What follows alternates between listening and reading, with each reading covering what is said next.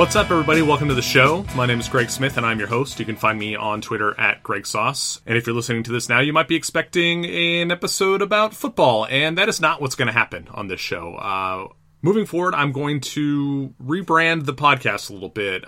Football is great, and don't get me wrong, there will still be plenty of football talk on this podcast feed, but I also have the desire to branch out into some non-football topics. So on this episode, we're going to talk about fantasy baseball, but in addition to other sports, I also want to dig into some other stuff I'm interested in.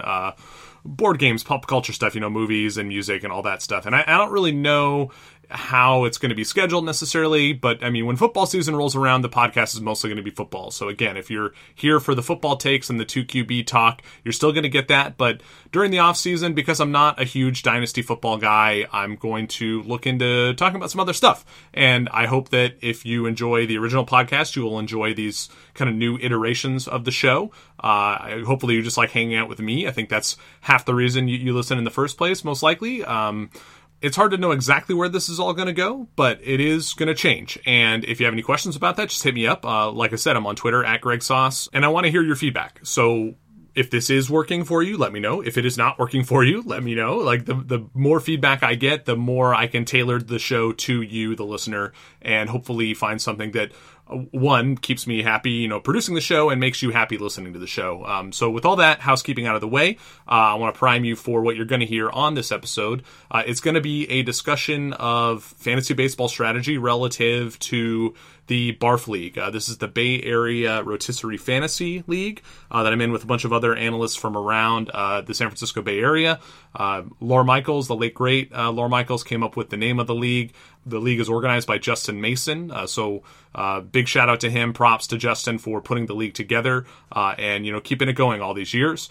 Further thanks to R Bar Todd. He hosts the draft every year at the Rec Room in San Francisco. It's a great bar to go watch a game, go play some Pop-A-Shot, and the art on the wall above the urinals in the men's room is always on point.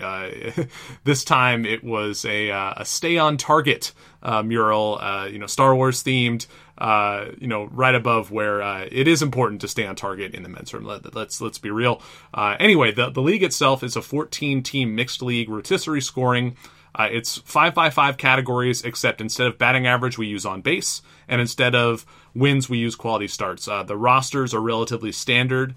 We use 9 generic pitching spots, 2 catchers, all the infield positions, a corner infield, a middle infield, 5 outfielders, a utility, and we have 5 bench spots. So relatively regular rosters. The stat categories are the big differences, and the fact that it's 14-team means that we're going pretty deep here. So with all that background and all those disclaimers out of the way, I'd like to welcome Sammy Reed to the show. Check out his work on Roto Grinders. Check out his Baseball Holics podcast, and follow him on Twitter at SammyReedFI.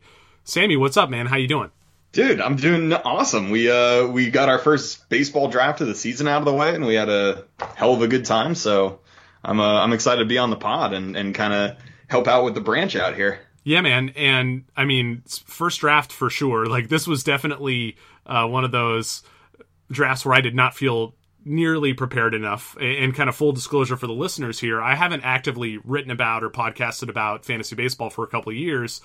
And because this draft was so early, like, I don't know, I didn't feel ready at all. My brain is still like halfway in football mode, even though football season is well over. I have no problem admitting that the Barf League draft was as much a learning experience for me as it was in like an exercise in my touting abilities. Like, I feel like I'm good at evaluating stat lines for previous seasons and trying to forecast the value of those players. But what I'm not good at anymore is kind of staying tuned into the deeper depths of player evaluations. The players with small or non-existent MLB sample sizes, the edges that some players are going to have or not have in playing time battles, etc. So that means I'm forced to rely a little bit too much on public projections when I'm drafting this early.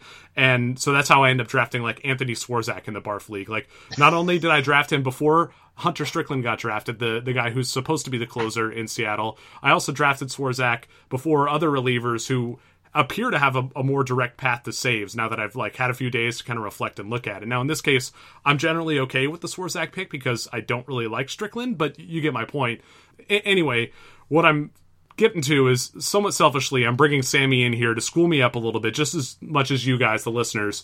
And before I act as the proxy for the audience and ask you, Sammy, to tell me where I went wrong in my draft, let's kind of talk about some bigger picture topics with the Barf League and its settings. And I'm just going to start with a couple general questions. First of all, is on-base percentage a better rotisserie stat category than batting average? What do you think?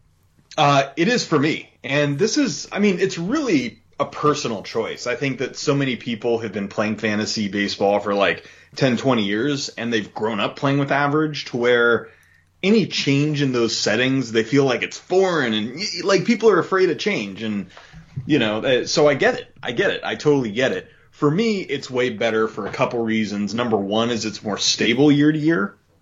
So the guys that generally have good on base one year are good the next year. You know, there's not as much fluctuation. And I think the second thing is that it's a truer measure of a player's talent, right? A guy who walks 100 times a year but doesn't have a great batting average, that's really valuable in real baseball. It should be valuable in fantasy. And thirdly, and this is a point that kind of gets overlooked, is take a guy like Mike Trout, right? He walks a lot. And he also has a good average, so he's good in both formats. But in on-base percentage, all his plate appearances count, right? Right. So it's his hits and his walks, they all count, as opposed to his batting average. In an average league, you hate it when he walks. Because if he hits 310, but he only has like 550 at-bats, it matters less than a guy who hits 310 over 650 at-bats and doesn't walk a lot. So I think that it gives you a truer picture of a player's measure. So I'm definitely team OBP. I like how you said take a player like Mike Trout, as if there are other players like Mike Trout. Right. Well, I didn't want to like talk about some of the players that I ended up taking, like say Joey Votto or Joey Gallo, like those kind of guys also, right? Yeah, for sure. Now, do you have any issue with the fact that on base and runs scored tend to stack a little bit better than average and runs scored? Like, do you get what I'm saying? Like, you know how sometimes if you were to play in a league that has OPS and home runs, generally you just want, it's like home run derby when you play those sorts of leagues, right? Do you have the same concerns here with the overlap between on base and runs scored? You know, there definitely is a little bit, and you know, I think it's in some ways it is what it is, because it's not just going to be on base percentage that factors into runs. Obviously, it's going to be like strength of lineup and where they hit in the lineup. So it is a factor, but you know, it's just one of many factors. So for me, it's like, okay, I don't think it's like there's too much overlap to where it turns me off. Yeah, me neither. And this is one of those things where, like you said, they're both fine, like on base, average. The key is that you kind of know what the stat category is before you go into the draft, that you draft with those categories in mind. Yeah, Justin Mason and I were talking a little bit about this during the draft, and we were discussing like quality starts and whether or not quality starts is as good of a stat as it maybe was 5 years ago relative to something like wins. Do you think that it's worth, you know, still using quality starts in a league like this in the modern baseball era? Because 6-inning starters are becoming less and less common.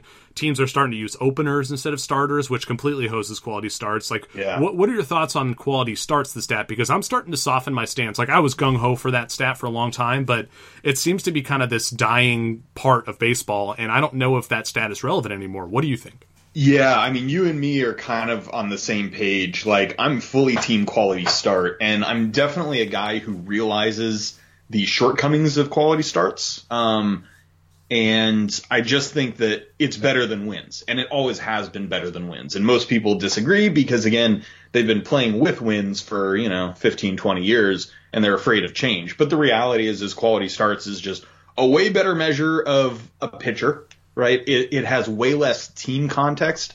It depends more on the pitcher than it does, a team. It's one of those things where, like, you have two starters facing each other. In a normal league, only one of them can win. And if they both give up no runs, neither of them gets a win. It's like the most tilting thing ever. But in quality starts leagues, they both pitch good. They both go 7 scoreless. You get 2 quality starts. Like, it's way more fair. They're just way more superior to wins over the big picture. As to your specific question, I'm starting this often as well because all those things you mentioned, I mean, there are still starters who will get 25 quality starts, but they're becoming less and less frequent, and it's sad for me because I really liked quality starts, but yeah, they're becoming so rare now, and the game is changing in so many ways that we may be getting toward a tipping point where we have to go back to wins and just take it on the chin. So it is what it is. Is there some other way we could do this? Like in the perfect world, like what would be like the true measure of a quality start? Because I mean, yeah, the quality start itself is kind of a made up stat, right? It's like 6 innings, 3 earned runs. Those are both arbitrary numbers. Like, can we redefine the stat to make it something that's more applicable to today's Major League Baseball? Absolutely. I mean, it would be like one of the things that people have been clamoring for that I think is really sharp is like a sliding scale of quality start, right? 2 earned in 5 innings, or 3 earned in 6 innings, 4 earned in 7 innings, some sort of like all-encompassing, like some sort of sliding scale, right? Not just one hard and fast 6 and 3 or better, right? And that helps make up for starters that aren't going 6 innings because very few do.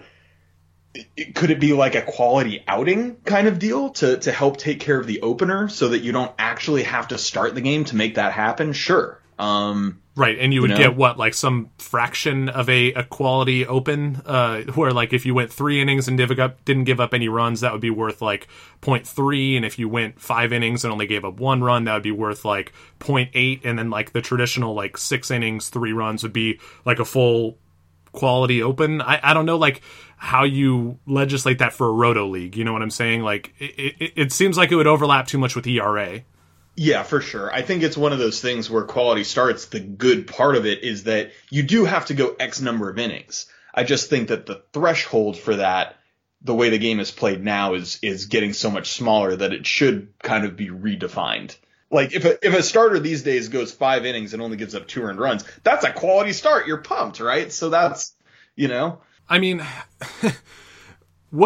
is the right answer just like points leagues or something like that? Because this is one thing that I really do cling to when it comes to fantasy baseball is I love rotisserie scoring. Like I really don't want to play head to head. I don't really like points. I love kind of the elegance of roto baseball, and I don't know how you fix quality starts without making it too much like a win or too much like ERA.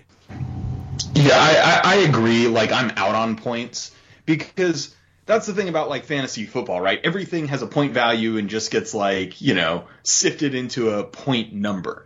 And the thing about roto baseball that I think is great is manipulating the categories. Yes. Having to have a balanced team, right? And trying to put all these puzzle pieces together. It's like Tetris. It's not just knowing like what guys are going to do or who's good. It's being able to put all those players together in like putting all the ingredients together and like cooking it the right amount of time. It's knowing all that stuff. And there is something there's a lot of tactics and strategy to that I think are lost in points leagues. It's like, okay, like I'm just going to take the guy who's going to score the most points. Like, cool.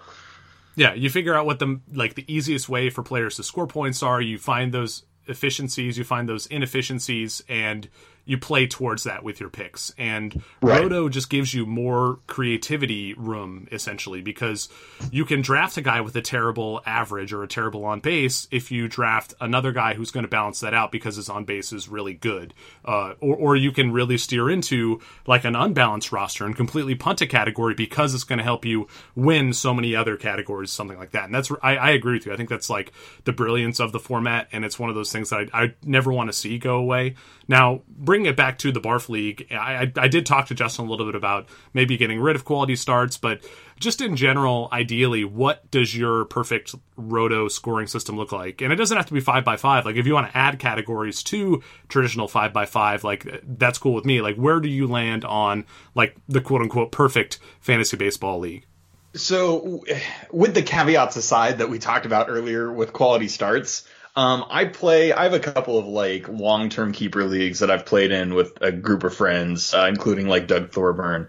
And they've been going like 17 years, something like that. And a couple years ago, we went to my ideal setup. So I actually have this answer ready.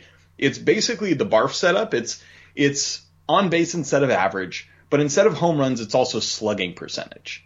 And I think slugging percentage, obviously, like for me, it's way better than home runs because home runs is just one category. Like, why shouldn't a guy get a ton of credit for his doubles and triples also? Yep.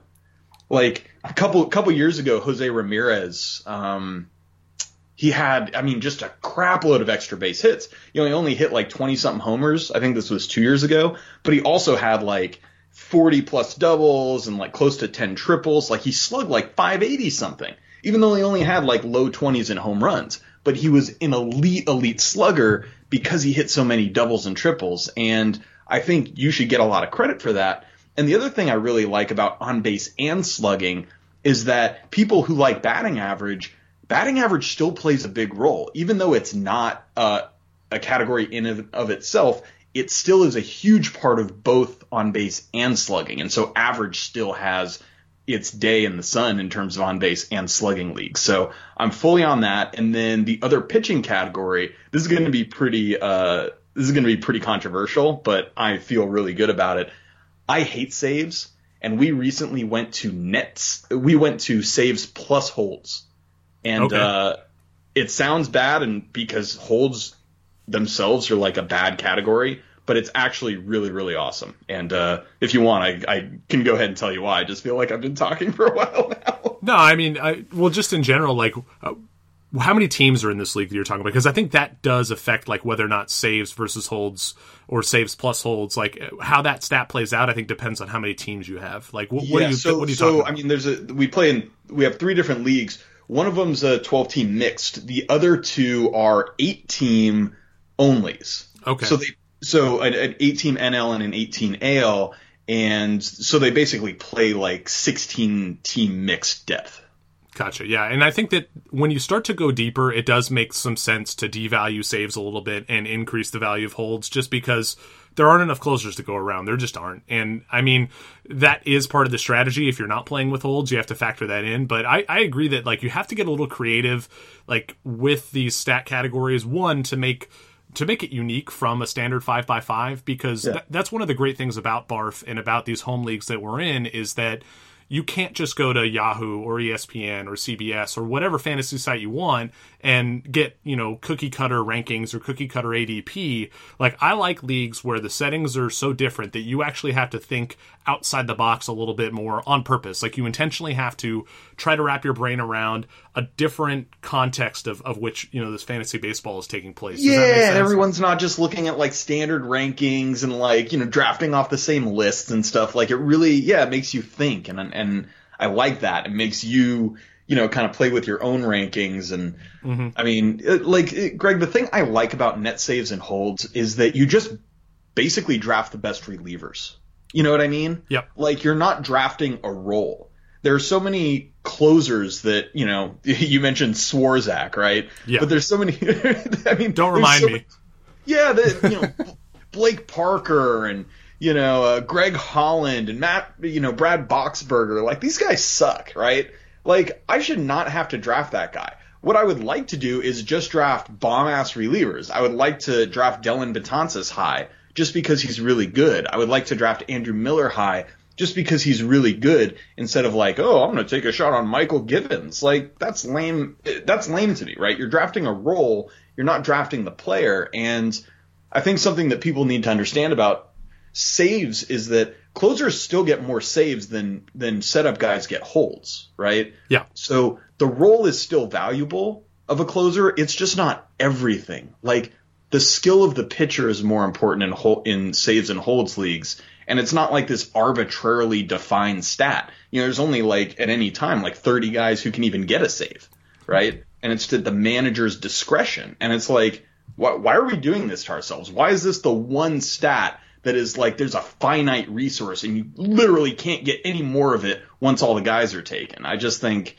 like saves by itself is actually really bad, and we should rethink the category. Yeah, I mean, if I was going to push back on you a little bit with regards to this, like, just draft the best relievers sort of mentality, I think that we might just naturally be getting there based upon the way the league is going, right? Like, the same way that starters aren't going deeper into games, like, these teams are starting to realize, these managers are starting to realize, I should use my best relievers in the highest leverage situations. So Sure. a lot more often we're seeing guys like split save opportunities with other dudes in the bullpen. And I think that naturally what that should push us to do as fantasy owners is to, again, go after those guys who are the best relievers in general, like not the guys who are going to get the most saves. So I don't know if we need holds necessarily, because like you said, that's a flawed stat. But I like just the fact that you're thinking outside the box, that you're creating a different angle in your leagues that you have to attack, right? And I think that that's cool. Like for me, I'm totally on board with you in terms of the batting categories and like trying to inflate the value of things that aren't just home runs. In my home league, we have the standard 5x5 categories, but we add on base and we add doubles, just raw doubles. Okay. And it has that same sort of effect like you were talking about with Jose Ramirez, where suddenly he's an even better player because he smashes all these doubles. But right. The challenge of coordinating a team that can rank high in homers and in doubles is trickier than it sounds. And it's one of the really cool things I like about my home league. On the pitching side, we add quality starts to win. So we have both, which is kind of a bad idea. But then we also add walks. And what that does is it makes it so you can't just kind of arbitrarily just chase all the starting pitching stats possible, because you're just going to kill your chances in walks. And also we still have saves, so you're going to lose value in the reliever categories as well. I think that there's a lot of space to play here, and ultimately, if I'm speaking to the listeners, I would just say find stats that you think are a good reflection of what's important to you in baseball. You know what I mean? Yeah, absolutely, completely agree. Like at the end of the day, none of this is right or not right. Like it's all opinion based, and it's all like what do you want out of your fantasy league? But I think the most important thing is to really ask yourself that question and not just say, oh, this is the way we've always done it, so, let's do that. So you want to be like somewhere between that and like those crazy leagues where it's like 10 by 10 and it's like, what's even going on here? Yeah, I do think there is an argument to be made for like 5x5, 6x6, 7x7. I think if you keep adding and adding categories, ultimately it just becomes like galaxy brain nonsense where right, and a lot of redundancy. Yeah, exactly. Like things are going to overlap too much, and that's its own set of problems. But I do like the notion that you shouldn't just stick to something because it's tradition necessarily. Like there are some categories that we do want to keep around. Like we always want to root for home runs, we want to root for strikeouts. Like this stuff is permanent, I think, in baseball. But at the same time, don't be afraid to shake things up. Like that's one of the things in football that like the Scott Fishbowl does really well is he changes the settings literally every year just to keep people on their toes and to make us reanalyze the sport and the fantasy game from a different angle. And I think that that's super important and it makes you a better fantasy player too. Like, because if you can start to see the angles on all these different formats, it's kind of like the same reason you want to be good at seasonal and DFS and best ball is because they teach you different skills and how to evaluate players, how to evaluate matchups, all that stuff. And I think that that's really cool. And I think that playing with your scoring settings can do that. Sammy, we've talked way too much in the abstract here. Let's talk about the Barf draft specifically. And in general, this is a 14-team league. So I'm curious, how did your strategy change in this draft compared to like a 10-team or a 12-team mixed league that I feel probably most of the listeners are going to be playing in this season? You know what I mean? Yeah, for sure. I think one of the biggest things is just understanding scarcity.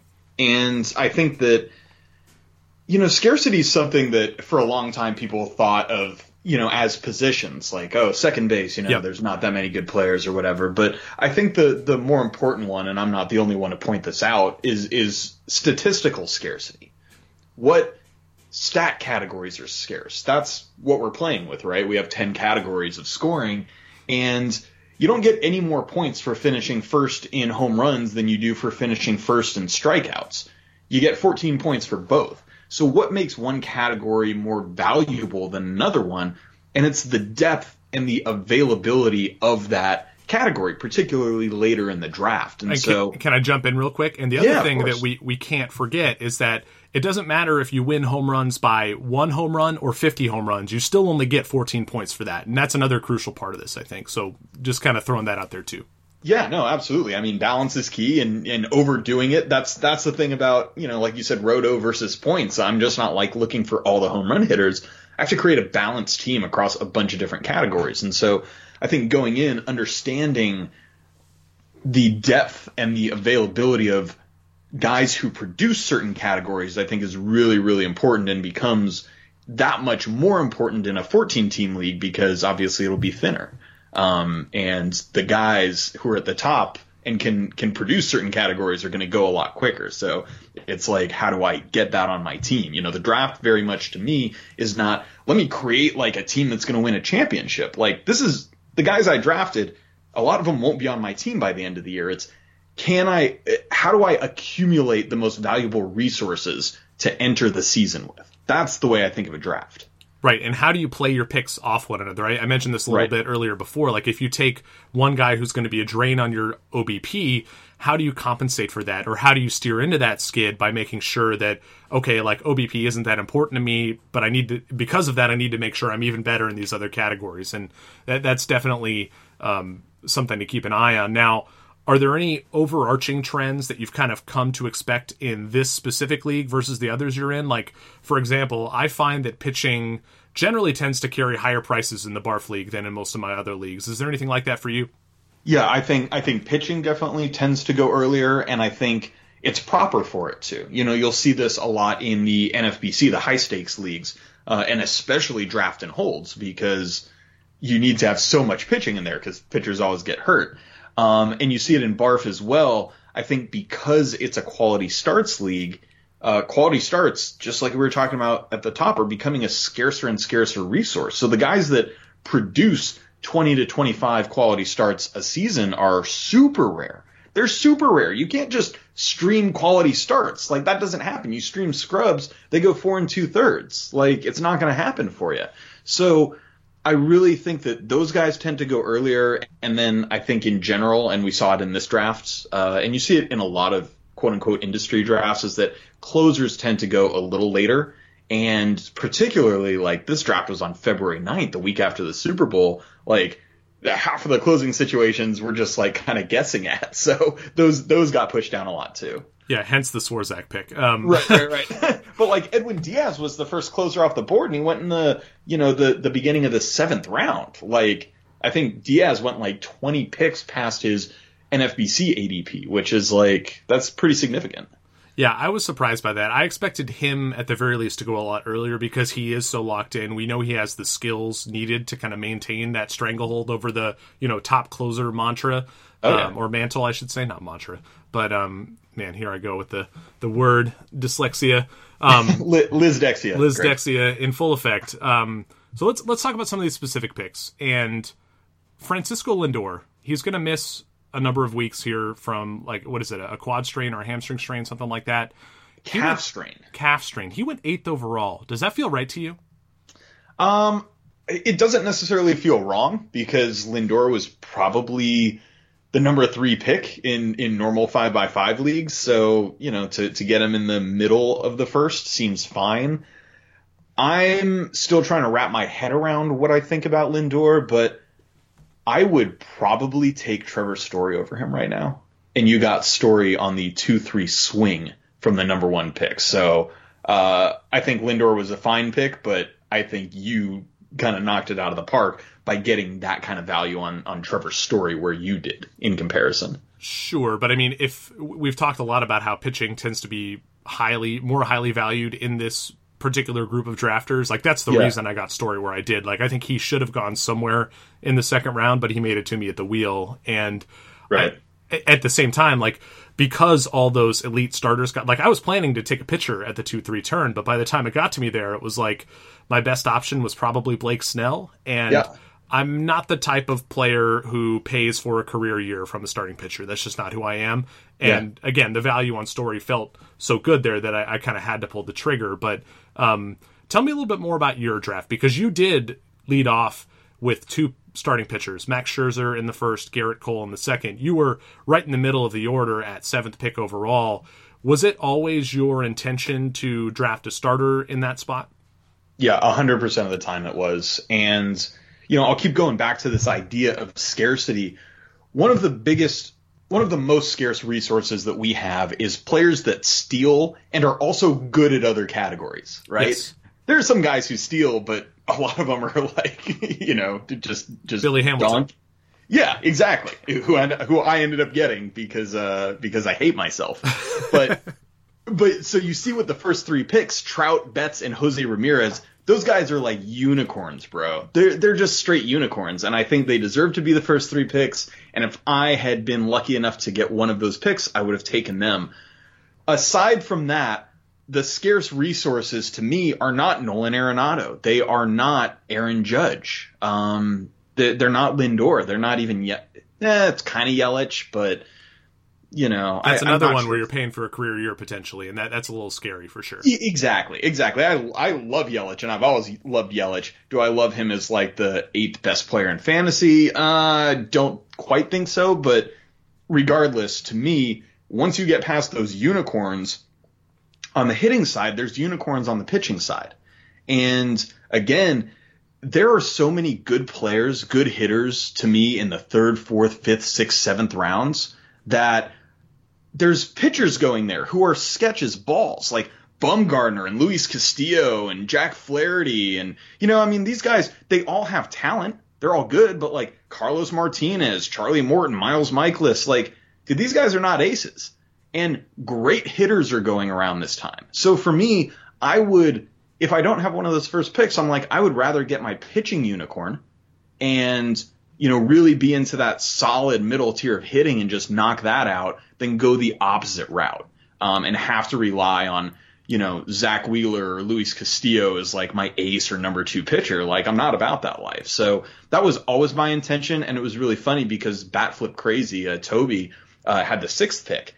And him and I had the exact same idea. So he went DeGrom, and then I went Scherzer. And then coming back in the 2nd, I was hoping Verlander would make it to me, and he almost did. And Danny Zarkey, who's won this league before, took him right before me. So I went Cole. And then Batflip went Trevor Bauer. So we both went pitcher with our first 2 picks. And, and let guys like Trevor Story, Juan Soto, etc. go past. And that was a tough thing to do, but that was the way I planned it out when I had the 7th pick, and I ended up executing it. When we talk about my next couple picks, I had my next couple picks in mind, and thankfully it ended up working. Yeah, for sure. And I mean, just to kind of put you to the screws a little bit more on the pitcher versus hitter in the first round, like, yeah, can you explain why you don't regard like Trey Turner or Jose Altuve as those types of unicorn players on the hitting side, because they give you that speed that you want? Do you just feel like you're not getting as much from them in terms of power and RBI? Is that why you would still rather have a pitcher at 7 than one of those other 2 guys? Yeah, it really is. I mean, so something I do is so people tend to use dollar values in auction drafts, right? Yeah. As you should. But a lot of people don't use dollar values in snake drafts, which I also think you should do, because how else could you compare a pitcher to a hitter, right? They're apples to oranges. But if you spit out dollar values with reasonable projections, you can kind of compare apples to apples. And so for me, the top pitchers, dollar value wise, spat out in the mid 40s, and Altuve came out at $31 for me. Right. I'm not an Altuve guy. Just to like full disclosure, I think that Altuve is a little bit overrated. I mean, Mike took him at 13th overall. I think that's fine, but I probably would have rather had a pitcher in that spot, or even some of the guys who went in the 2nd round, like Paul Goldschmidt, like Bryce Harper, Manny Machado, even though he's not on a team yet. Like those guys that potentially have that big power with, helping in steals sort of upside. Like, I like those types of guys more than I like Altuve, who's like all speed and runs and a little bit of power. I don't know if that's correct, but that's kind of the way that my brain works, and those are like my default settings when it comes to roto baseball. Well, it's mine too, and I would certainly highly consider Trey Turner with this pick in a normal 5x5, because Trey Turner's a 290-ish hitter, I think, for his career, but he only projects out. I only have him projected for like a 340 on base. So he goes from like really good runs and really good steals and really good average to only 2 of those categories in an OBP league. That's not enough for me to like build a team around. So in a 5x5 NFBC, if Trey falls to me at number 7, I mean, I'm highly considering him. But in an on-base league, he loses some of that luster, and then so does Jose Altuve to a lesser extent. Altuve is still a good on-base guy. I have him projected for a 376 on base. That's really, really, really good. But, is he going to hit like that many more than 20 homers, if at all. I'm not sure about that. We saw him kind of reduce his stolen bases, and I think it's fair to say Altuve's still a really good player, and we probably saw the best of him already in terms of like that power speed. So that's kind of how I think about those guys. Yeah, and I mean, you talked about Trey Turner having, a 340 on base and that not being very good. I mean, and that's a fine on base percentage. The problem is that in a league this deep, in a league with this many players being drafted, if you are taking a 340 in the first round, like that can really hamstring you late, because in the like mid to late rounds, there are basically no good on base guys who are going to help you in any other categories. Like there are a handful of like OBP only types of players, but those guys are such a sink on the rest of your categories that you're really, taking a hit if you're drafting like, Francisco Cervelli is the first guy who comes to mind, but that doesn't really count because he's a catcher. But, I mean, do you know what type of player I'm talking about? Can you give a better example than my Cervelli take here? Oh, sure. I mean, I don't want to like besmirch, like Sin-Soo Choo. No, it's a good example. But I love Choo, but I think he's close to the archetype you're talking about a little bit. For sure. Yep. And that is kind of actually a recurring theme of, you look at Todd's draft. He actually drafted Shin-Soo Choo, and I think it was one of those things where he took Adalberto Mondesi in the 4th round, just a complete on-base percentage drain. And it seemed like every hitter pick after that was meant to make up for the fact that he took on this like black hole in OBP. And those are the type, like he's got Shin-Soo Choo, he's got Jed Lowry, like those are the types of things you're battling against. And again, if you take Trey Turner in the first round, like you either have to accept that you're not going to finish super high in on-base percentage, or you have to like twist your draft strategy or like warp your draft strategy so much to kind of make sure that you're not getting dinged too much by the fact that he's 340 when, like Jose Ramirez is 380 or whatever. You know what I mean? Yeah, exactly. So yeah, it just takes that one category from like a benefit to, okay, you're average at it. And I think that moves you down from being like, dude, your first pick is the player you're revolving your team around. This is the foundation of your freaking team. Like, dude, he better be boss. And so those guys with warts, etc., like it's like, no thanks. Like I'll take the guy that I like, that I think provides the scarcest resources. I can't get a guy like Max Scherzer anywhere else but in the first or second round. It's like even guys who have great skills, like some of these younger guys, like Walker Buehler, for example. Buehler's not gonna. He might be skills wise like as good as Garrett Cole, who I got in the second, no question. But he's gonna pitch. He's likely to pitch way less innings. He'll have way less quality starts because the Dodgers don't like stretch their guys out. He's way less of a pitcher than I think Garrett Cole is from a fantasy perspective in this format. And so for me, I want to lock those guys up early because there's only a couple of them. Yeah. You mentioned that if you had like a top 3 pick, you would have taken Trout or Betts or Jose Ramirez. Oh, yeah. At number 4, are you taking Scherzer or are you taking a hitter in that spot? Because there are a few more options than some of the guys we've listed to this point. Yeah, I'm taking Scherzer in this format. Yeah, he was my number 4 pick, and DeGrom was my number 5. Yeah, fair enough. Now, in general, like I really like the team you ended up with, and this is one of the things, like one of the reasons I wanted to take a pitcher at the 2-3 turn was mostly because I thought that the 2 guys I picked there weren't going to be there. Like I figured that, like I was hoping to get Garrett Cole in that spot, right? But sure. The way the draft broke, like you took him in the middle of the second round instead of me getting him at the end of the second round. And at that point, like I don't like to chase runs too much. In fact, like if you look at how this draft played out, like typically if there was a run going on and it came to me, I would typically just avoid that when I could.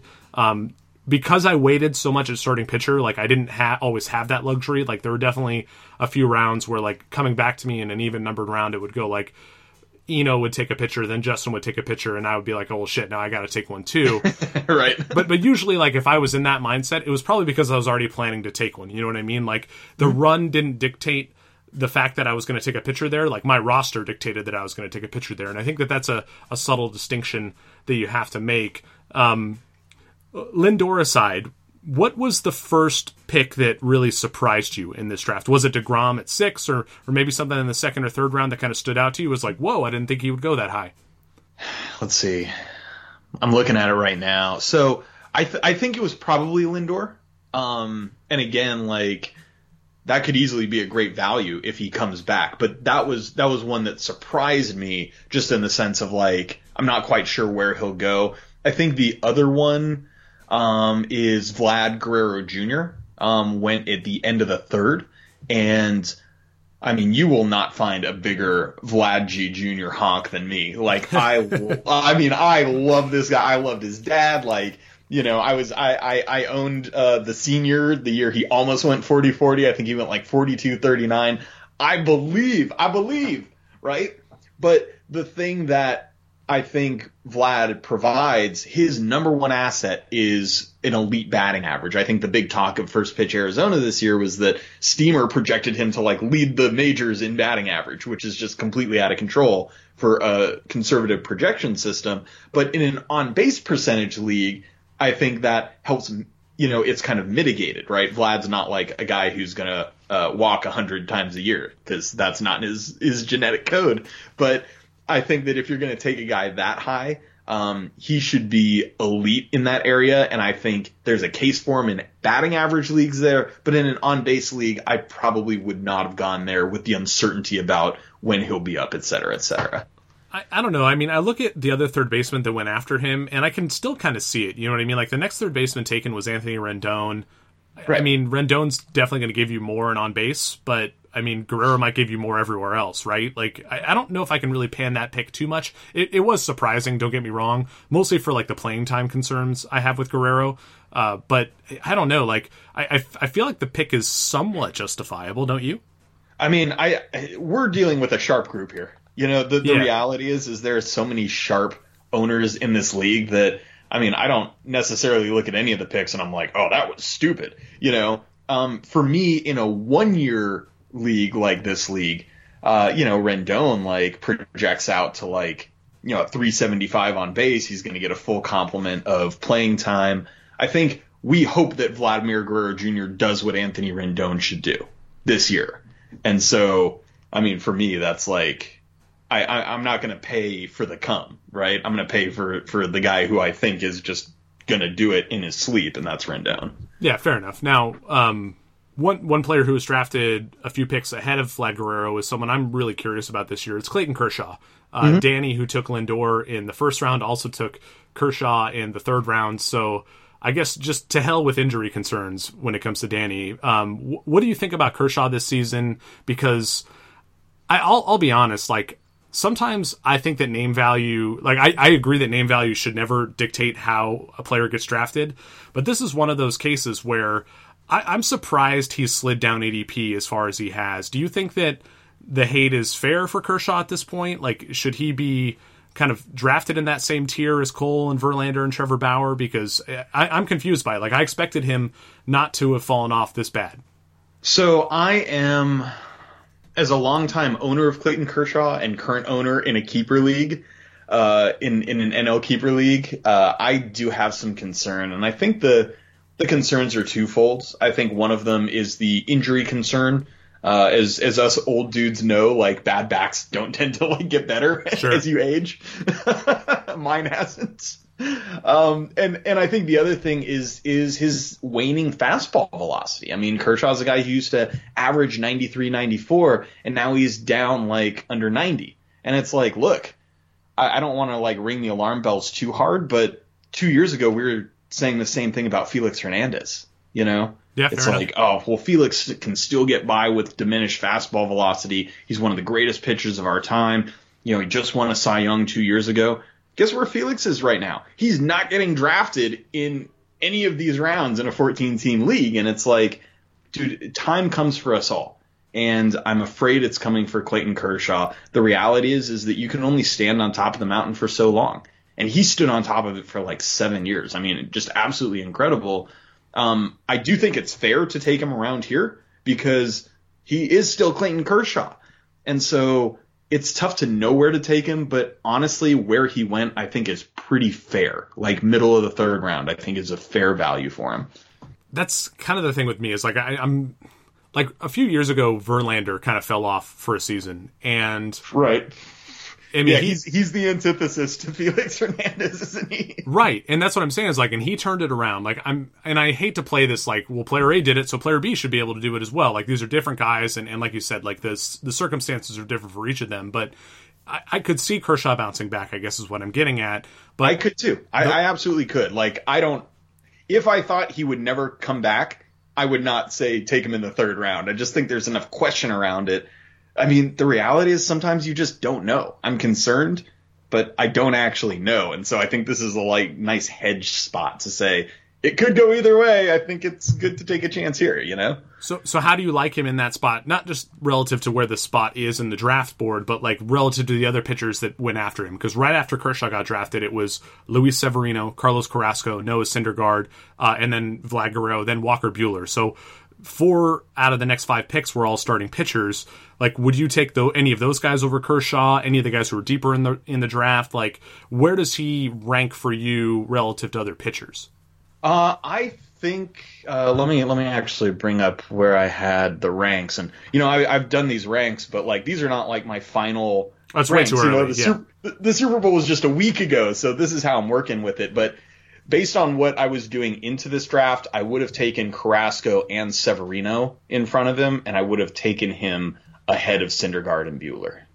Fair enough. Yeah, I mean, I had him ranked higher than this, but I tend to devalue pitching, so I would have just been too afraid to draft him at all. I wanted him to be someone else's concern, and that's what happened here. What was the toughest pick you had to make? Where was the spot in the draft where you were really kind of waffling between 2 players? I think it happened after the first 4 picks. So I actually had my first 4 picks planned out before the draft once we knew the actual final draft order. Subtle shots at Justin Mason right here. Yeah, that may or may not have changed multiple times before the draft. Hey, we added drafters, man. The draft order had to get redone. We can't just stick at last pick or something, can we? Maybe we could. No, for sure. I think it was more that it changed once before that happened, and then it changed again. So we were actually on our 3rd draft order by the time it got set. Yeah, fair enough. I mean, I'm not going to complain, though, because in both the second and third versions, I ended up at first pick. So I think no complaints from Greg. Meanwhile, I had the top pick in the first iteration of drafts. So I may or may not be bitter about it. I'm not going to really not going to say. I think Justin, our commissioner, did a fine job in this instance. Yeah, I'll also go as high as he did a fine job. Yeah. And of course, he landed at number 2, strangely enough. Interesting. No, Justin does do a great job. And, all jokes aside, it's, being a commissioner is a tough and thankless job. So no doubt. We won't give him a real hard time about it. All right, so you talked about your first 4 picks. You took Scherzer, then Cole, then you landed Joey Votto somehow in the 3rd round of an OBP league, and Joey Gallo in the 4th round. I'm surprised you got Gallo there as well, but I can kind of see it just because the stink from average leagues is still kind of on him there. And it's not like his OBP is insane. He's just better in an OBP league than he is in an average league. But you said the 5th pick was where you really kind of started to have a harder time making your choice. What happened there? Yeah, so the first 4, so it was always my plan if I went pitcher to get either Votto, Rizzo, Marte, or Chris Bryant in the 3rd round. And if all 4 of those guys went before my 3rd pick, I was just up shit creek. I didn't even know. I didn't even have a contingency plan. So thankfully, Votto was left. And I was really, really happy to get, he's a 420 on base guy. You know what I mean? And he's got warts. But the reality is, with your first hitter to get that kind of just monster in a single category, in a scarce category was really awesome. And then Joey Gallo, you talked about pairing players together.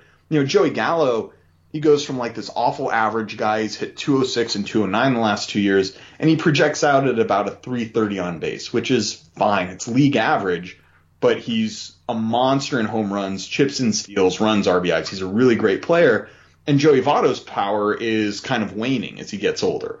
So I think pairing those 2 guys together is a really cool idea, and I did that. So I'm very happy with that. But then it got to my 5th pick, and then I was like, well, what do I do now? And there were a number of guys there that I was considering: Justin Turner, Daniel Murphy, Travis Shaw. Those guys, I think, were the 3 that I was really, really highly considering in that spot. And I ended up going with Justin Turner, a guy I don't think I've ever owned before in fantasy, because I don't really like him because he never plays 150 games. But again, it's, when you don't take a hitter with either of your first two picks, you're going for upside. And I think in terms of like a guy who can provide huge on base and be good in all the other categories, I think Turner kind of fits that bill.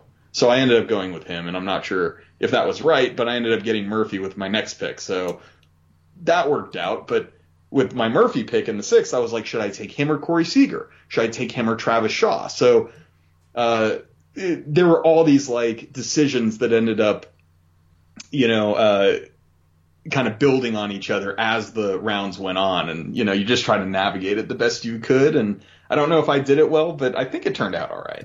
But I think you nail kind of that's the inflection point of the draft, is like round 4, round 5, round 6, where through the first 3 rounds, you're basically getting a bunch of really good players. Like, kind of no matter where you draft, like you can put together 3 really nice pieces from, various positions, but you can set yourself up. And then at that point, the warts really start to kind of shine through with every player who's left. Like, right. You talked about Justin Turner not being able to play full seasons all the time. Travis Shaw, like there are some warts there. Like I had the same sort of experience with my draft where I got to start out with Mike Trout, Chris Bryant, Trevor Story. Like that's so good, bro. Very, very excited about those 3 players. And I got George Springer in the 4th round, who's another player I like, who a lot of other people have soured on, and I get it. But he's still young enough and in a good enough lineup to where I'm not too worried about him. Like I don't mind paying up for guys who have the pedigree like Springer does, coming off like a down year, or, at a point in their baseball careers or fantasy careers where they're a little, out of favor, I guess, or out of vogue. And, but after that, like every round and picking on the turn makes it a little more complicated because you really have to try to forecast what positions are going to run. But like, it seemed like every pick after that Springer pick, I was just like, I had no idea what to do. And I was just throwing darts, man. It was like, well, I need a pitcher. So who's the best pitcher available at the 5-6 turn? And to me, it felt like James Paxton. And I don't know, man, like, is James Paxton good in that spot? You tell me. Like, I have no idea if he's worthy of that pick, like having switched teams, going to a team that has such a good bullpen. Like in a quality starts league, like Paxton's going to give me the strikeouts per inning that I want, but is he going to go 6 often enough for like the quality starts to be there? I have no idea. Like, what do you think about that pick? To me, James Paxton is Justin Turner as a pitcher. Sure. Right? You can probably only count on, 150, 160 from him. And, I don't even know what I have him projected for, but he's not going to pitch 200 innings, just like Justin Turner isn't going to play 150 games. But you can feel fairly confident that those innings are going to be really, really high quality. And I think when you forego, like me, I forewent hitting at the beginning. So I'm going to have to take guys who can be elite but have warts. And I think that's what you did. You took so many good hitters, and it's like, okay, the pitchers that are left now, there's no 200-plus inning, 225-plus strikeout, 25 quality start guys left. Can I get a guy that does that but in 160 innings? And I think you did. So talent-wise, I think he's a great pick there. And if you get 160 to 180 out of him, you're pumped. So I do think it was a good pick. Yeah, and but that was kind of the thing with pitching for me the whole way. It was like after that I'm taking a Rocky starter and German Marquez, and then I'm taking like Kyle Hendricks to kind of balance out the fact that I'm probably not going to get the innings from Paxton, but I want the quality starts. That was actually a really good pick, bro. I was so pumped he made it to me in that round. Like when Eno took Eduardo Rodriguez and then Justin took Nick Pivetta, I like huge sigh of relief because like I wanted just that boring guy, you know what I mean? I wanted the innings eater, even if I wasn't going to get the strikeouts from him that those guys are going to get from Rodriguez and Pivetta. So yeah, no complaints about that one. That was one of my favorite picks of my own draft. How about you? What was one of your favorite picks from like the middle or later rounds? Shoot. I would say, some of the later picks that I got that I think were pretty good. Nelson Cruz I got in the 8th. Mm-hmm. Which isn't like a later round, but I don't know what pick that is, like 106. I was like happier than a dog with 2 dicks to get him at 15 picks after his regular ADP. I just think he's a tremendous value. He's util only, so it's like people don't like him, but he wakes up and he hits his 30+ homers and he has his 350 on base, and it's like, okay, those kind of stats are like going in like the 5th round, So I really liked Cruz. A little bit later, I liked Jonathan Scope in the 19th. I thought that was pretty solid. Scope's not a big on base guy, but he's like a couple years removed from 2 years removed from hitting like 30 plus homers with 100 plus RBIs as a second baseman. I think he's solid. I liked Justin Bour. I got Bour in the 22nd. He's slated to get full-time playing time. I think he's got like a career 340 plus on base percentage. And, if he has Mike Trout on base in front of him, I think that's good. So Ben Zobrist in round 26, man, that feels like a steal in an on-base percentage league. Dual eligibility, in a good lineup. He's not going to play every day, but we have daily roster moves, so you can kind of filter him in and out when he's going to play. You can play his lefty-righty splits a little bit. I thought like he was one of those guys who I meant to draft earlier, and he was just buried so far down the rankings that I just kind of missed him. You know what I mean? But I love that pick. Kind of more in the middle. I loved your run of Masahiro Tanaka, Shane Bieber, and Kyle Schwarber in the 12th through 14th rounds. Tanaka kind of reminded me, he was like another version of Hendricks, right? A guy who you can count on for like solid stats when he pitches. You're probably only going to get like 160 to 180 innings, but the ratios are going to be solid.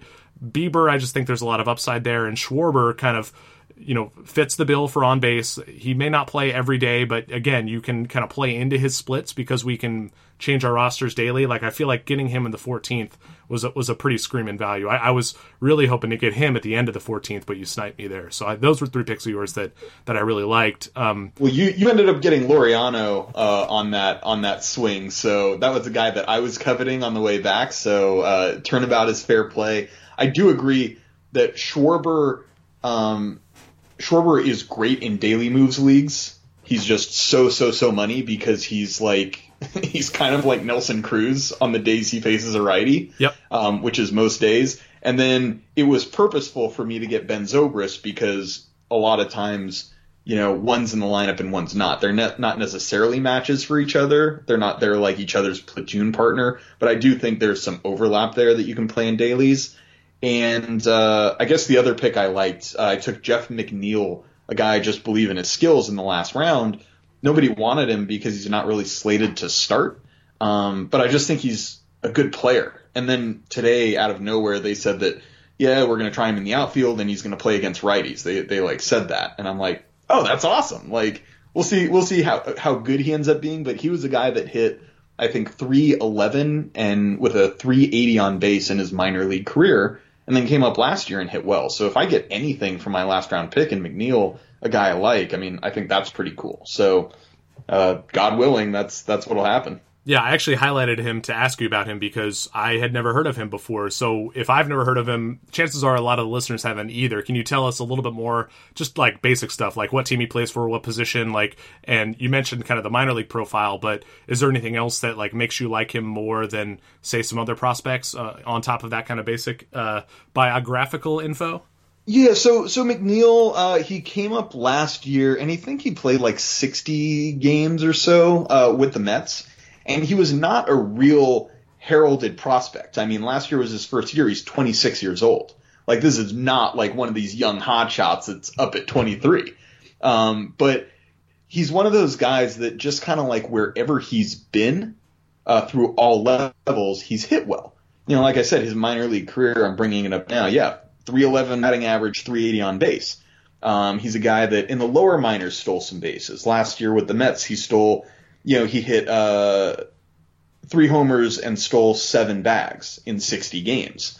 And so I think he's just a guy that I don't want to call him young Zobrist because Zobrist when he was young was like an on-base monster. Yeah. But he kind of has those skills where nothing really jumps off the page. But if he, if he can hang with a 360 on base in the major leagues, not a lot of guys do that. And it'll just be really interesting to see how much playing time he ends up getting. But I just think he's a solid hitter. And I like good hitters, Those are good. And in the last round, why not? Now, one guy you took a lot higher who might be an unknown to a lot of folks because he's an import this season is Yusei Kikuchi. And, of course, with a name like that, you promptly named your team after him with the Snoochie Kikuchis. And shout out... Snoochie Kikuchis! Shout out Jay and Silent Bob, man. But tell the listeners more about this guy. Shout out. I was real proud of that one, actually. What do you like about Kikuchi, and what do you think he's going to return this year for fantasy owners?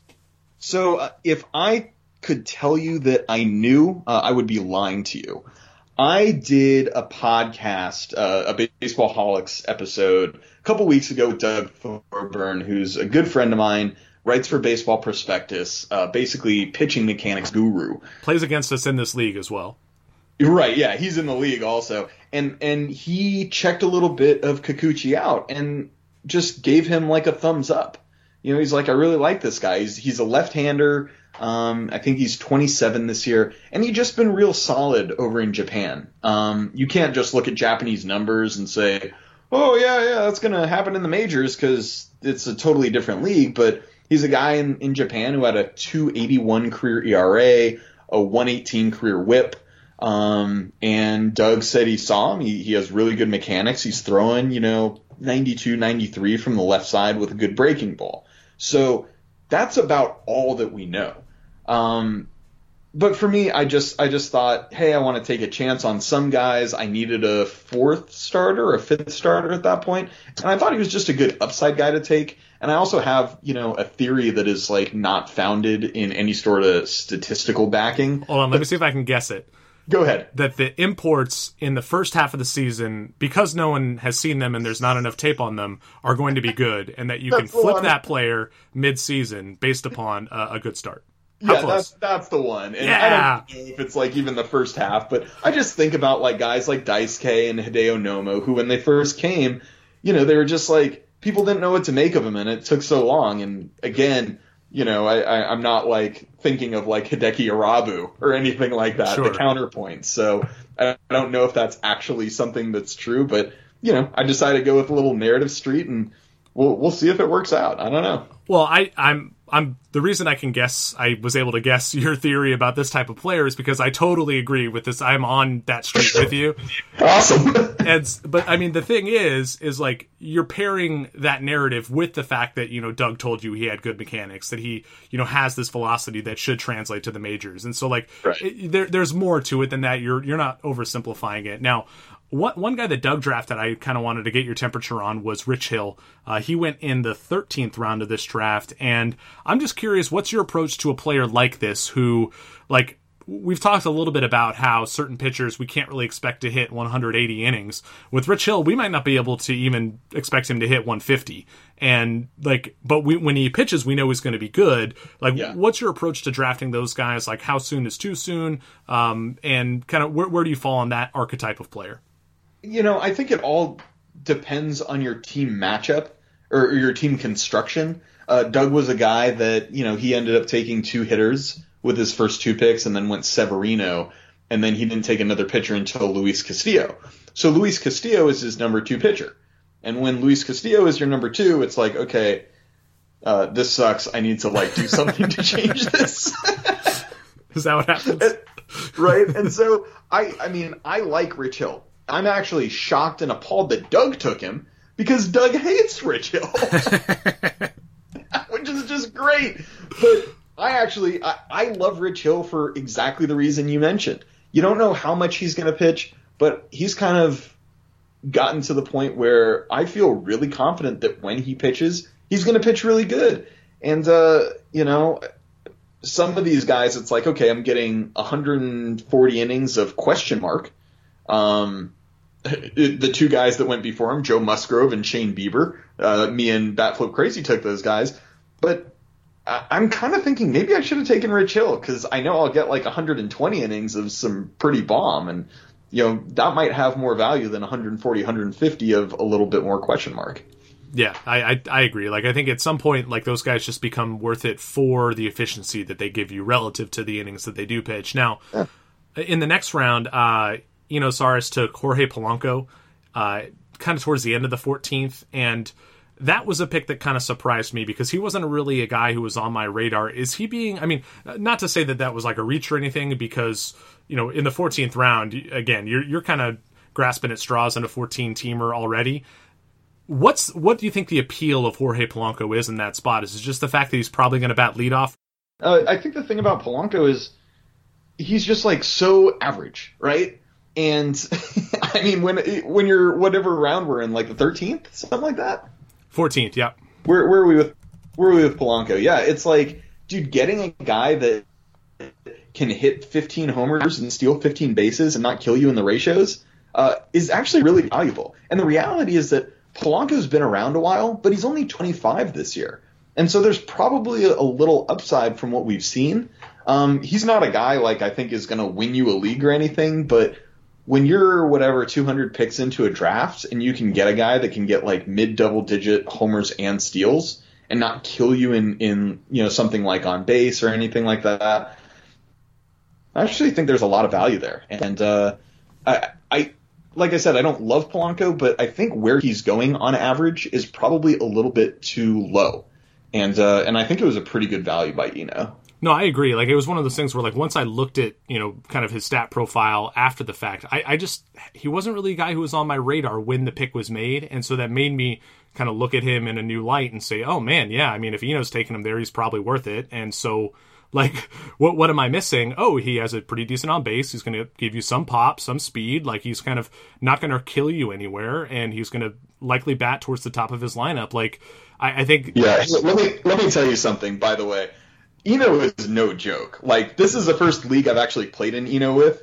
And you know how, like, some analysts, like, have a big name, but they're actually not that good? Eno is actually good. Like, he really did good in this draft. Yeah, we talked about my James Paxton pick earlier, and he was, like, kind of across the room from me when, like, we were at that point in the draft. We were drafting pretty close to each other, but when I made that pick, he double-checked with me. He's like, who'd you take? And I said, James Paxton. He's like, oh, okay, I'll take Jack Flaherty. I was like, fuck! Because those were the two guys I was weighing against each other. I'm like, man, he seemed so relieved that I didn't take Flaherty, that I took Paxton, and immediately made me regret that pick. And it's part of why, like, I was so, like, skeptical about it, just whatever it was 20 minutes ago when we were talking about it. So I totally agree. Like, he made a bunch of picks in this draft where I was like, shit, man. I hated being so close to him in the pick order because, yeah, he kept on crushing it, man. It's really frustrating. Same. He put me on tilt later when, I really liked the Tanaka pick, but I was between Tanaka and Ronald Odor. And when it got to him, he goes, oh, yes, thank God. And he takes Odor. And I'm just like, no! Like, I just completely went on tilt. But the 14th round, you were talking about this. Dude, I'm looking at our draft. Look at the guys who went in the 14th. Miguel Sano, Jorge Polanco, Adam Eaton, Jake Bowers, Kyle Schwarber, Austin Meadows, Chris Taylor, Josh James, Ryan Braun, Jesse Winker, John Lester. Like, Tyler Skaggs, Will Smith, legit closer for the Giants. Austin Meadows, if I didn't say him already, that was a legit round full of talent. Like, that was a good round. Yeah, that's where, like, this league is going to be a lot different than, like, the home league that I play in with my buddies, where there are no freebies in the middle rounds anymore. Like, and by the time you get to, like, the 20th round, like, every pick feels completely miserable. You're like, oh God, I guess I'll take Yuli Gurriel, or oh fuck, I'm taking Michael Wacha here, and, like, forget about the catcher position. Like, I routinely punt catcher. I did again in this draft, and I ended up with Tyler Flowers and Jonathan Lucroy. Like, just kill me. Like, I know I don't want to pay up for catcher, but I still want guys who are better than that. But you just can't help it because you're so busy trying to, like, catch up at every position that, like, the positions that generally don't matter, like, closer or catcher or whatever, you just can't help but avoid that you're really just going to be taking a huge L somewhere on your roster because everybody in the league is so sharp. It's maddening. That is correct. Danny Zarkey snaked me for Buster Posey in the 10th. Which I was like, oh, Posey's still here. This is great. Like, it's lit. This guy's going in, like, the 4th round last year. And I know he had, like, off-season hip surgery and he's older, but, like, 10th round for, like, a catcher like that, that's awesome. And he took him the pick before. That tilted me. I ended up with Mike Zunino, who's just a stone-cold lock for, like, a 290 on base, which is just so awful. And Chris Iannetta, who... I wanted Iannetta. You snaked me on Iannetta. That was the guy I wanted instead of Flowers. Well, I wanted Omar Narvaez instead of Iannetta, but I blew it. And like I said, it's February 9th. I'm not as prepared as I should be. And I had Iannetta ahead of Narvaez, which I don't believe in. I'd rather have Narvaez. And I took Iannetta instead. So that tilted me. So and thusly the tilt ended up passing on to you in kind of a butterfly effect. It's a cascade of tilt across the entire league. That's right. All right, Sammy, I feel like I've had you for long enough, but anything else that stood out to you here? Were there any like picks that kind of made you reevaluate how you had certain players ranked, kind of like I talked about with Jorge Polanco, or any like general draft strategies or, you know, concepts from this league that kind of stood out to you? You know, I just think it's one of these things where, you know, what I really did, because I had so little time to prepare, is I just kind of like took a public projection off of Fangraphs and like plugged it into a calculator and like printed it off. But what that does is it kind of blinds you to some upside gems later in the draft. Yeah, for sure. I mean, the reality is when they're all like $0 and $- players, you want guys with upside. And so because I hadn't like really tinkered with the ranks a lot, I missed out on some guys like Nick Senzel later in the draft, like some guys who might not necessarily get a lot of playing time. Julio Urias, guys like this, that may not get a ton of playing time, but have big upside if they do. And, you know, Scott Kingery went in the last round. I love that. Those guys, I just love them as later round picks because they have a lot of upside. And I missed out on some of those guys because I wasn't well enough prepared. And, I think the biggest thing is just when it's time for you to draft, like just be prepared as possible. And early in the season, it's tough, but as it goes along, this is the time to be like making your lists and then adjusting them as time goes on and news comes out, et cetera, so that when the draft time comes, you're like, you feel good about it. And so I wasn't quite there in this draft. The first half I liked. The second half was a little bit of a zoo, but hopefully it turns out all right. Yeah, same. And if I have to give a shout out to anybody in the league, I think it has to be Toby at Batflip Crazy, man. He had a bunch of those picks where I was like, man, forgot about that guy. Yep, forgot about him. Like over and over again. The two potential closers for Boston, Matt Barnes and Ryan Brazier.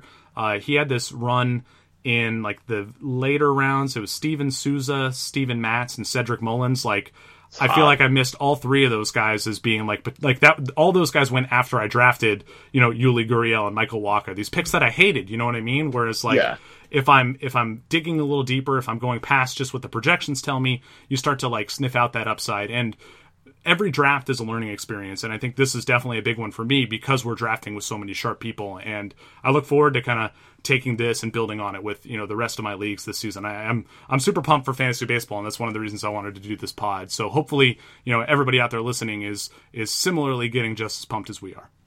Yeah, for sure. I echo you that Batflip, that Toby did really well in this draft. We got to draft next to each other, both in the draft order and physically. We talked a lot about picks, et cetera. And so, it was my first time getting to meet him. He does awesome work. You guys listening should definitely follow him on Twitter. He's like, his Twitter account like puts out legit good information. He's real sharp. He does a podcast, did a podcast on this draft on the drive home. I listened to it. It was really good. And frankly, at the end of the day, man, this draft was just a load of fun. Like being able to hang out and, you know, drink beers and just BS with like all these cool people, and do this every single year, is really awesome. And I'm glad we got to do it again. Yep. Big shout out to Justin Mason for bringing it all together. Big shout out to Todd, R-Bar Todd, for hosting us at the Rec Room in San Francisco. Thanks, Todd. Yep. Those guys are awesome. This league is awesome. I can't wait to see how it plays out. Sammy, I really want to thank you for your time tonight. I'll get this thing ready and up and posted ASAP. Before we go, why don't you, plug your work, let people know where they can find you on social media and all that good stuff. Yeah, Twitter at Sammy Reed FI. Occasional good tweets from me, but only occasionally. Yeah. Baseballholics Anonymous podcast. I do it with Doug Thorburn, who's a good friend of mine, also in the Barf draft. And he's just a wealth of knowledge. So we BS about baseball throughout the season. So you should like sub to that because it's awesome. And I work for Roto Grinders, write columns for him, and it's great. So yeah, hit me up on Twitter and BS with me. Always a good time. Do you want to talk shit about anybody in the league before we sign off?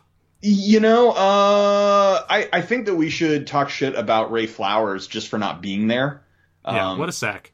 Yeah, what a sack. I mean, I was just really disappointed, especially after I found out that Ray is like a crazy cat lady, like in like a dude's body, because I'm actually also a crazy cat lady in a dude's body. And I was like, Dude, Ray, I never knew this about you. I saw all these pictures of him like hanging out in cat onesies, and his cat has its own Twitter account. I'm like, holy shit, like you're really into this. But that really makes me like him. So I was actually mad that he wasn't there. Yep, I can confirm that in Sammy's avatar on Skype as we're recording this podcast, it is him holding a cat. So yes, my cat, Buster. Yeah, that's definitely a cat person. Me, I'm all about that dog life, but I like cats too. I'm just an animal lover in general. And again, shout out to Todd for the vegetarian pizza. That was sick.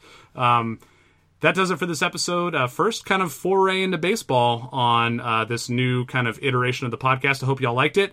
Stay tuned for more football talk eventually, more other stuff besides sports maybe. It should be a good time. And as always, thank y'all for listening. We'll catch you next time. Adios.